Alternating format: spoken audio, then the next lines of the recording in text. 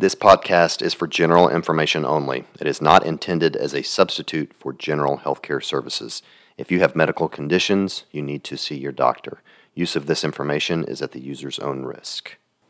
Welcome to FitRx with Dr. Greg Dennis. Join me as we challenge the standard sick model of healthcare. This is your source for everything health, wellness, prevention, fitness, biohacking, and more.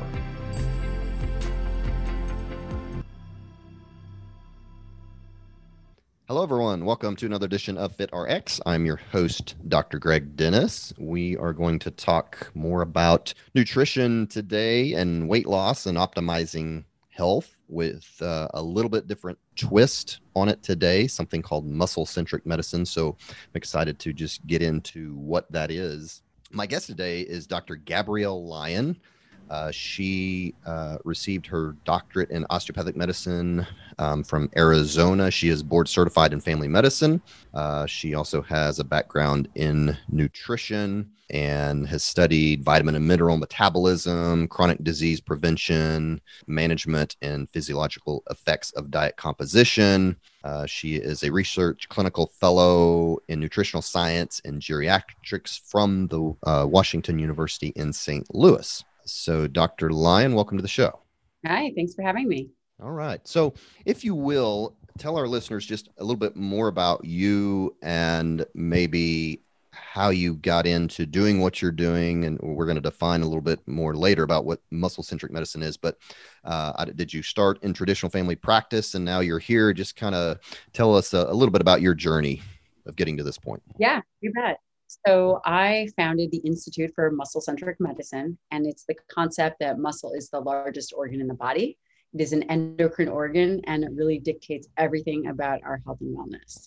People often ask me, did I always think this way? Have I always been interested in nutrition? And the answer to that simply is yes. I started studying nutrition at 17. I graduated high school early, moved in with my godmother, who actually is one of the OGs in functional medicine. Her name is Elizabeth Lipsky. Graduated high school early, moved in with her. She had a nutrition practice because she's a PhD in nutrition. And that really set my path. At 17, I decided I was going to study human nutrition, vitamin, mineral metabolism. Did that in University of Illinois, at the University of Illinois with my mentor, Dr. Donald Layman, who is still my mentor today. For those of you that don't know him, he is a world-class expert in nutritional sciences. I then went to medical school, obviously, and I did 2 years of psychiatry following osteopathic school, which I know that you're an osteopath. 2 years of psychiatry, University of Louisville, 3 years of family medicine, and then I did a postdoc at WashU in nutritional sciences, geriatrics, and obesity medicine.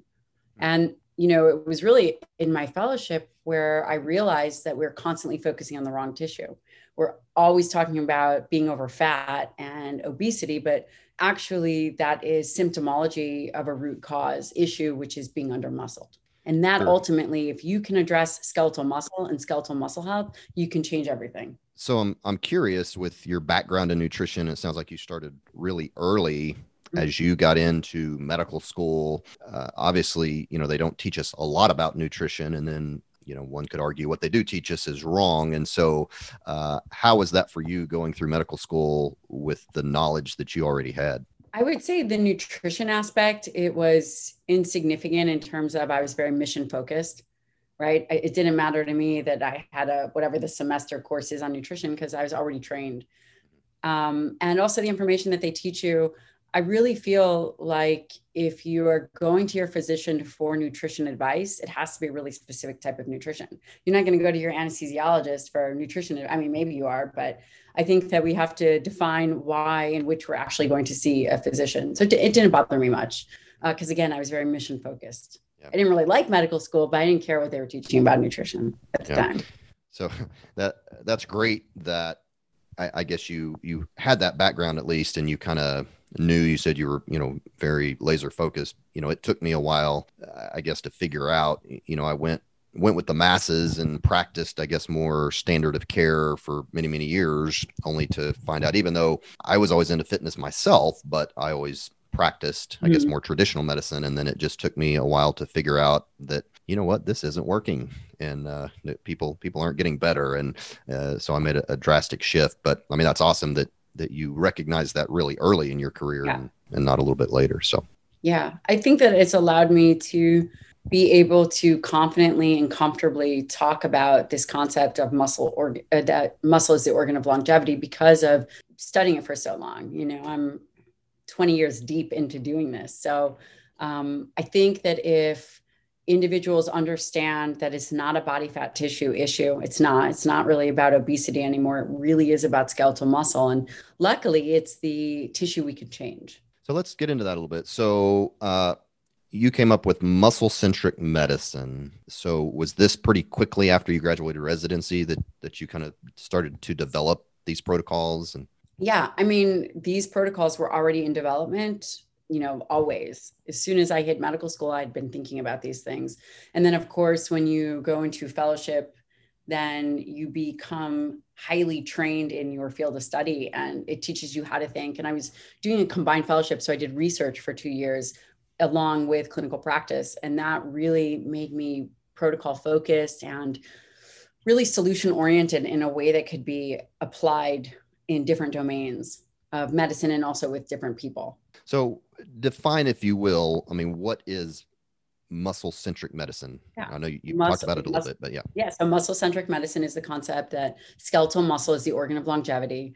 And while we think about it oftentimes as it relates to locomotion, that's just a byproduct of actually what it is. It has metabolic properties. So it's the metabolic sink. It's responsible for 80% or so of glucose disposal, which is the carbohydrates that you're ingesting. It's important as it relates to its endocrine function, releasing myokines, which travel throughout the body and act systemically, which part of exercise acts systemically in ways in which we haven't thought about. You know, it's responsible for a large site of lipid oxidation. Everyone talks about cholesterol, worried about managing cholesterol. Well, if you have more skeletal muscle, then, you know, you can manage your cholesterol better.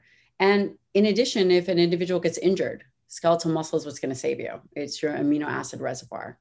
So my practice is really focused on optimizing for body composition, really focused on skeletal muscle, really focused on keeping hormones optimized, decreasing inflammation, and living a lifestyle that is very undomesticated. So movement is key. So the difference in this, and correct me if I'm wrong here, but the difference in this versus, say, more traditional weight loss protocols is if somebody comes into you and they're significantly overweight, you're going to focus on building muscle rather than just focusing on the weight loss. Is that accurate?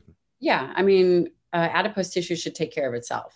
If you optimize for dietary protein and you optimize for skeletal muscle, fat tissue is that, you know, that's going to be diminished. Okay.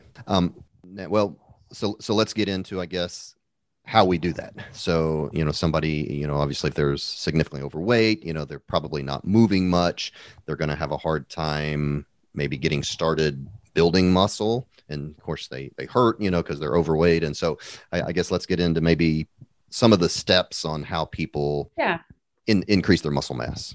So first of all, my patient population are highly motivated. I typically am seeing people that maybe, you know, I have really two groups. I take care of a lot of kind of the CEO, elite military operator types, which they don't want a lot of hand holding. They're just like, hey, Dr. G, tell me what I'm going to do. You know, I'm functioning at a high level. I want to function at an even higher level. And then the other group is typically women who are coming to me for weight loss, hormone optimization, or they have fringe issues that no one has been able to figure out, whether it's GI or fatigue or whatever it is. The foundation of my practice definitely is in nutritional sciences. I mean, so if you're coming to me, we're going to be talking about building skeletal muscle. And the way in which you do that is you have to be very strategic about how you optimize for dietary protein. And especially right now, there's a lot of hype around plant versus animal protein and the media and the environment, and all that stuff that you're hearing isn't real. So we obviously have to get on the same page about the narrative. Once we understand that the narrative that we're hearing in mainstream media is not accurate as it relates to nutritional sciences, then we can think about, well, what does the evidence say? The evidence says that the RDA for protein, which is zero point 0.8 grams per kilogram, is low, and it does not support healthy aging. It is defined as a minimum amount, but certainly does not optimize for skeletal muscle. So the next thing that you have to think about is, okay, well, what do I do? Well, you first determine what is your ideal body weight. And if it's 125 pounds, then your dietary protein intake goes to, 125 grams. People will say, God, that's so high. And I would say, well, you could reduce it, but the benefits of replacing, say, carbohydrates or fats with dietary protein is pretty clear in the literature. It's not necessary. If you're controlling for calories and you're eating enough to really maintain your skeletal muscle and help keep it, optimized and growing and keeping it healthy, then you can adjust for dietary protein. It doesn't really matter. So specifically, what does that mean? It means 30 to 50 grams of dietary protein per meal, period, end of story, of high quality, animal-based, or if you're a vegan or vegetarian, you can use a lower quality protein, plant-based protein, and then you have to add in amino acids. And that's really what you're looking to do. Again, you define it based on, are you looking to lose, maintain, or build muscle? But regardless, it's 30 to 55 grams protein per meal. So if I heard you right, what you just described, you used a woman as an example, but about a gram of protein per pound of body weight. Is that about accurate? Okay. Now, is that hold true for men as well? Yes. Okay. Now, what about a very active person like myself, who's a weightlifter? Would that go up? No, not necessarily. I mean, you could if you wanted to, but it depends on your personal N of 1. So if you do better on higher carbohydrates, it really depends on what you are doing for your training, but you could easily say 1 gram per pound ideal body weight is, would be definitely enough to cover you. If you're looking to build muscle, could you increase that? Yeah, totally. Gotcha. Okay. So to get that much protein, like you said, I mean, people are going to have to, it sounds like, their meals are going to be based around protein and around lean meat, pretty much. Is that correct? Is that accurate? Yeah. Meals should all be protein forward for sure. And so I'm sure you get this question a lot from women, but women are going to ask, well, if I eat that much protein, and especially if I'm working out, I don't want to get too big. Isn't that going to make me bulky? Right. Every woman wishes that. Every woman that trains wishes that that's going to happen. Yeah. It is so difficult to put on muscle mass. Some of like Alan Argon's he's done so much great work in this space, and they determined that if an individual is untrained, you can put on about 2 pounds of muscle a month, which for the first year, which is definitely a lot. The chances of that happening, that is someone who is really pushing. Most people put on 1 pound, maybe. And then again, you're changing your body composition. You determine how much by what you're doing. It's very hard to get bulky. Yeah. Nearly impossible. Unless you're doing a lot of injectable drugs, which I'm sure people are not. Right. And so tell us a little bit more about maybe what that looks like on a daily basis, getting that much protein. Are you going to is that a lot of egg whites? So basically for every 1 gram of dietary protein, for every 1 ounce, it's 7 grams of protein. If it's an animal bearing protein source, if it's cow, if it's beef, if it's cow, if it's bison, if it's turkey, chicken, those are all gravity bearing beings, meaning they walk or they fly, which I guess flying wouldn't be considered gravity, but they all walk. So for every 1 ounce of dietary protein, there's 7 grams of protein. For fish, for every 1 ounce of fish, there's 5 grams of protein. And I told your listeners that they should be eating a minimum of 30 grams and more optimally be 50 to 55. So you're looking at if, 5 ounces of a beef burger or 5 ounces of chicken would be 35 grams of protein. So it's easy, so someone could do that for 4 meals, or if they want to be, say, more optimized or eat less, if they're doing time restricted feeding, they could do 50 grams of protein. And that would be, obviously you just calculate that out and you do that twice a day with a smaller snack in between. And that works too. You just have to determine what is, what works in your lifestyle. You really want to hit that 24-hour goal, whatever that is. Ideally, it's 1 gram per pound ideal body weight. The reason I use that is because it's a defendable number, but it doesn't have to be at that high of an end. So if an individual wants to have a starting point, they could shoot for 30 grams of protein 3 times a day. Okay. And what's your thought on some protein supplementation when people are just, trying to increase that protein with, whey protein shakes? I mean, things like that. So that's a great question. Whey protein is a great source of protein for many reasons. It really can be thought of as a food matrix, and it has all kinds of bioactive compounds like alpha-lactalbumin or lactoferrin. What is great about whey in particular is that it has high amounts of branched chain amino acids, in particular leucine. And leucine is the amino acid that is necessary to trigger a muscle protein synthesis. And that comes out for 1 scoop of whey protein, you'll get 2.5 grams of leucine, which is it's kind of like the minimum amount needed to stimulate muscle protein synthesis. So you could go higher, but that's a great place to start. Good. Okay. So since we're still on protein, you talked about, protein quality, having the leucine that you just mentioned, the lysine and methionine. So how particular do people need to be about their protein and about their meats to get all those? And I guess I'm talking about, maybe the grass-fed, grass-finished beef. I don't worry about it. And all that. Okay. I don't think people need to worry about it. You're not, if you can afford grass-fed, grass-finished, great, but it shouldn't, price point shouldn't be a defining factor, whether you're going to eat baked potatoes or you're going to eat chicken or beef. I think that there's a lot of misleading information regarding regenerative agriculture. I think it's amazing. I also think that conventional raised beef, if done well, has its benefits, right? We have a population to feed. And if you decide that, grass-fed, grass-finished is the only thing you're going to eat, then that can be extremely expensive. And if it's expensive, then you may decide that you're going to make other choices. And those other choices typically are carbohydrates. Gotcha. So that being said, I am not against conventional raised beef at all. A popular trend right now, and I've talked a lot about it on my show, is doing some intermittent fasting. Are you a proponent of that? And does that make it harder to get that amount of protein in that you're recommending? So if we were to define intermittent fasting as eating in an 8 to 9 hour window, so everything else is, that's how I define it. So time restricted feeding would be 8 to 9 hour window. You can absolutely get your amount of protein needed within that space. There's really no benefit of going up past 55 grams of protein per meal. So for an individual like you, maybe, 55 grams 3 times a day brings, that might not hit your protein amount. Is that a problem? No, not really. But you would maybe consider adding in one other meal. So this is, I typically have 3 meals in a time restricted window, because with protein, there is the machinery, it's called mTOR. The machinery needs time to reset.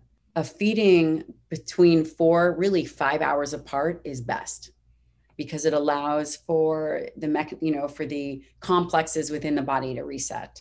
And that's something that, you have to take into consideration. For the average person, you could do time restricted feeding, not an issue. If you're looking to put on skeletal muscle, it's probably not the best or the most ideal strategy. So I'm glad you brought up mTOR, because I was going to ask you about that. I'm sure you're probably familiar with Dr. Valter Longo, who does a lot of longevity research. And so he would say, and I've talked briefly about this on my show before, and guests have kind of dismissed his recommendations, but I'd like to hear your take on it. But so he would say that eating a diet high in protein will increase mTOR, which will therefore increase risk for things like cancer and decrease longevity. What say you to that? Well, first of all, we should define, so mTOR is mechanistic target of rapamycin. mTOR is in every cell in the body. And when you think about mTOR, you can think about it in skeletal muscle as it relates to a nutrient sensing organ. So skeletal muscle, mTOR in skeletal muscle is a nutrient sensing organ. Skeletal muscle mTOR is exquisitely sensitive to amino acids, okay? The rest of the body, like pancreas and liver, are much more sensitive to excess insulin and excess calories and carbohydrates, okay? So when you think about mTOR, then you would think that a vegetarian vegan diet that is much higher in carbohydrates and, if it's not calorie controlled, is a much more potent stimulator of mTOR. Another situation is when you think about mTOR, exercise stimulates mTOR and skeletal muscle. So protein overall targets skeletal muscle mTOR. The idea that saying protein is what causes cancer is like saying exercise causes cancer. Not to mention that they've done multiple analysis, right? Annals of Internal Medicine have done multiple analysis of protein ingestion and cancer. So it's a risk ratio or relative risk. And they know that smoking, and I'll just give your listeners, just to kind of lay it out there, for a risk ratio to be considered clinically significant, the number needs to be above 2. Smoking and cancer, the relative risk is 12. All the data, I just saw a recent meta-analysis, headlining dietary protein increases risk of cardiovascular disease. If you look at the statistics and you look at the risk ratio and you look at the relative risk, it's 1.1. So it's not clinically significant. And Valter Longo's work doesn't show that it's clinically significant either. So the idea that protein causes cancer, well, number one, what kind of cancer are we talking about? Like what? Number two, what is the mechanism by which it causes cancer? mTOR is not a oncogenic gene in of itself. Like there's not some way that it magically causes cancer. It's a growth promoter. Mm-hmm. So something else is causing an issue. So one has to define why, it's just that they want to make animal products bad. Exercise isn't bad, but exercise stimulates mTOR. If you really are worried about protein and if you're really worried about cancer and you're really worried about mTOR, you shouldn't be overweight. You shouldn't be over consuming carbohydrates and you shouldn't be over consuming calories. Agreed. Yeah. I mean, there's just no science to back up that. Right. Valter Longo is also, has his own biases. Yeah, for sure. Yeah. Well, I want to ask briefly, and I want to talk about carbohydrates and fat here in a second, but while we're still in protein and amino acids, are you a fan of taking extra like branched chain amino acids or essential amino acids? Do you think there's any use in those? Yeah, so essential amino acids are different than branched chains. Branched chains are leucine, isoleucine, and valine. Those can nicely complement if an individual is more pescatarian. And they don't want to overeat, or if someone is looking to really modify body composition, you could add in some branched chain amino acids, and that works quite well. So you can add in a 3-ounce meal of fish and add in 5 grams of branched chain amino acids, and it brings it up to a higher quality of protein as it relates to stimulating mTOR muscle protein synthesis. Essential amino acids are great. They, you can utilize them in place of foods if you would like, but my philosophy is that you're getting a lot of other nutrients from foods. You're getting, zinc, selenium, iron, carnitine, creatine. These are all added benefits. So, you have to think, why are you eating? And you're eating for skeletal muscle health, in my opinion. Gotcha. Okay. Well, that's a good segue to my next question, which is about maybe fats and carbohydrates. So in your opinion, I mean, we should base most of our meals on the protein source, but then we're going to add some fat, add some carbohydrates. I mean, what are your recommendations as far as so carbohydrates are meal-based recommendations. For some reason, everybody thinks about carbohydrates as a 24-hour period, but it's not. It's really a meal-to-meal response. You have to determine what your carbohydrate threshold is, and anyone who is sedentary, their carbohydrate threshold, whether they're man or a woman, is going to be at the upper limit, 50 grams of carbohydrates per meal. The way that breaks down is that you get 30 grams goes to glycogen. You have obligatory use from, organ systems, the GI tract, your brain uses some, and skeletal muscle uses some. So in a 2-hour period, it would take 2 hours to be able to dispose of that carbohydrate meal if you are not exercising. Now, the rest of the carbohydrates should be earned. An exercising individual for exercise over 120 beats per minute or a higher VO2 max, you can earn your carbohydrates. And that is certainly variable based on the activity and based on the person, anywhere from 30 to 70 grams of carbohydrates per hour. Typically, even with my professional athletes, I never recommend going that high. Of course, it depends. It really depends on what they're doing. If they're doing endurance, that's quite possibly a good strategy. But for the average human, you have to think about carbohydrates in a meal tolerance basis because of the way in which you define diabetes is managing that blood sugar in a 2-hour period. So you need to think about glucose disposal in that 2-hour period. And do you recommend adding healthy fats? I mean, obviously you're getting some if people are eating, red meats and stuff. What's your thought on that? I think it's all just depends on your caloric load. An individual is going to know if they do better with fats versus carbohydrates. I mean, most people know. I don't think that you need to add in extra fats because the foods that I recommend are typically, have fat in them. It's totally personal preference. And listen, the body doesn't need carbohydrates either. For every 100 grams of protein, your body can make 60 grams of carbohydrates through gluconeogenesis, give or take, depending on, how you push the system or what your meal was the day before. But body is always going to need to dispose of that amino acids, those amino acids. So we talked about the nutrition piece, and obviously you're focused on building muscle. And so once you talk to people about maybe increasing their protein or getting adequate protein, I would think the other piece of that is going to be, building muscle through exercise, weightlifting. Yeah. What is your recommendation in regards to all that? Yeah, so it's interesting. I have always been in the school of thought, if you don't want to quit at least once during your training session, you're probably not working hard enough. And is that great for building muscle? It is. Is that feasible for everybody? It's not. So, it's interesting. There's been a lot of research that has come out of McMaster University, Stu Phillips' lab, and it shows that an individual can work at a lower weight and a higher volume as long as they're going to fatigability, that they will have some of the same benefits as the equivalent to heavy resistance exercise. So again, it is so personalized, and there are people that just do this for a living. I think that you should be working every muscle group twice a week at least. I do think that an individual should throw in, it all depends on, where they are starting from, but high intensity interval helps with insulin sensitivity. So I always recommend that people are doing that. If you are an older individual and you haven't been moving a lot, then starting with machines is great. It doesn't have to be kettlebells or anything crazy, but you need to go to fatigability. Whether it's 20 to 50% your 1 rep max, and you're going to fatigability versus an 80 to 90% heavy lifting session. Yeah. Yeah, I think we probably in general see a different population. I'm here in the Midwest where obesity is, we're one of the highest in the nation, not the highest, but we're close. And so for a lot of people, sometimes it's just getting them to move is a good first step. And, and then once I get them moving, then we can start talking about getting in the gym and doing other stuff. But for a lot of people, if I start talking about HIIT training and stuff, it's just right. But you're inspiring them, right? You're getting them there. Yeah, I hope so. You're getting them there.